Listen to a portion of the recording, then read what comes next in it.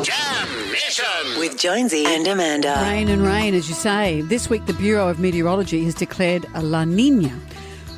It's a nice name, but I think it means it's going to be wet. What does it mean beyond that? We now have the Operational Climate Services, the head of that from the Bureau of Meteorology, Dr. Andrew Watkins. Hi, Andrew. How are you? Oh, good morning, everyone. Not wet yet. No. So what are we in for in the short term and then the long term? Oh, look, over the next few days, it's certainly looking quite wet right up the eastern seaboard of Australia. So, November hasn't finished the rains for us just yet. But looking forward into summer, we have said the La Nina is on. But we also have what's kind of like a La Nina out in the Indian Ocean as well, and that's likely to keep things a bit wetter in December, but gradually easing back, hopefully, over the summer to something a little bit more normal by the time we get to autumn. And this has been going on. By autumn? This has been going on. Gee, I better dry up my umbrella. Wow, so summer holidays wet. Well, could be, particularly up the New South Wales coast there. It is looking like it could be wetter than normal, and unfortunately, with the cloud around, a bit cooler than normal too. Yeah.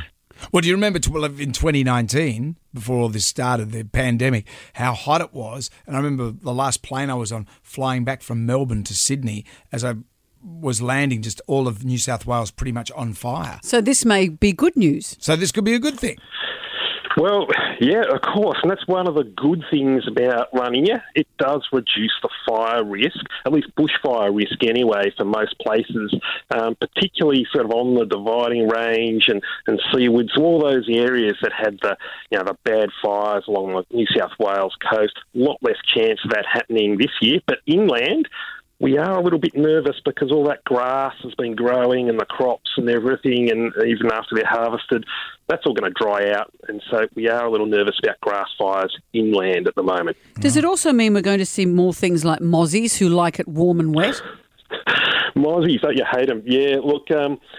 unfortunately, people get the nets out if you can. We might have a few uncomfortable nights with the mozzies buzzing around our heads. Yeah, humid weather, a bit more of the puddles lying around and so on for them to breed in. So, and unfortunately, it does have a bit of an impact with things like Ross River fever and so on. So just cover up a bit more if there are mozzies around, because we do see spikes in those mozzie diseases like Ross River during La Ninas. And this isn't caused in any way by kids eating corn on the roof of a farmhouse? No, I don't think so. Okay, do you remember that ad, Andrew, where they say, of course he Mom, remembers the that. rains are here, and He all it was remembers that. kids eating juicy Just corn on the McCain's roof. juicy coin. Yeah, well, sometimes we'll take rain any way we can get it, won't we? But... that's not in our models for La Nina at this stage anyway. Okay, are you sure? I'm just asking for a few of the tinfoil hat people out there. No. It's government. No, I think we're all pretty convinced that things are wet at the moment. And in all seriousness, with the rain, with everything, the landscape already wet, be really careful about flooding. Don't drive through floodwaters. No. If it's flooded, forget it, as we say. Turn around, don't drown. All right. Good work, Andrew. Well, thank you for that. Well done, you. I don't know if it's great news, but thank you. No, it's good news. Is it? Well, No, it's not. we're forewarned. But it's humid and it's wet, and Come on.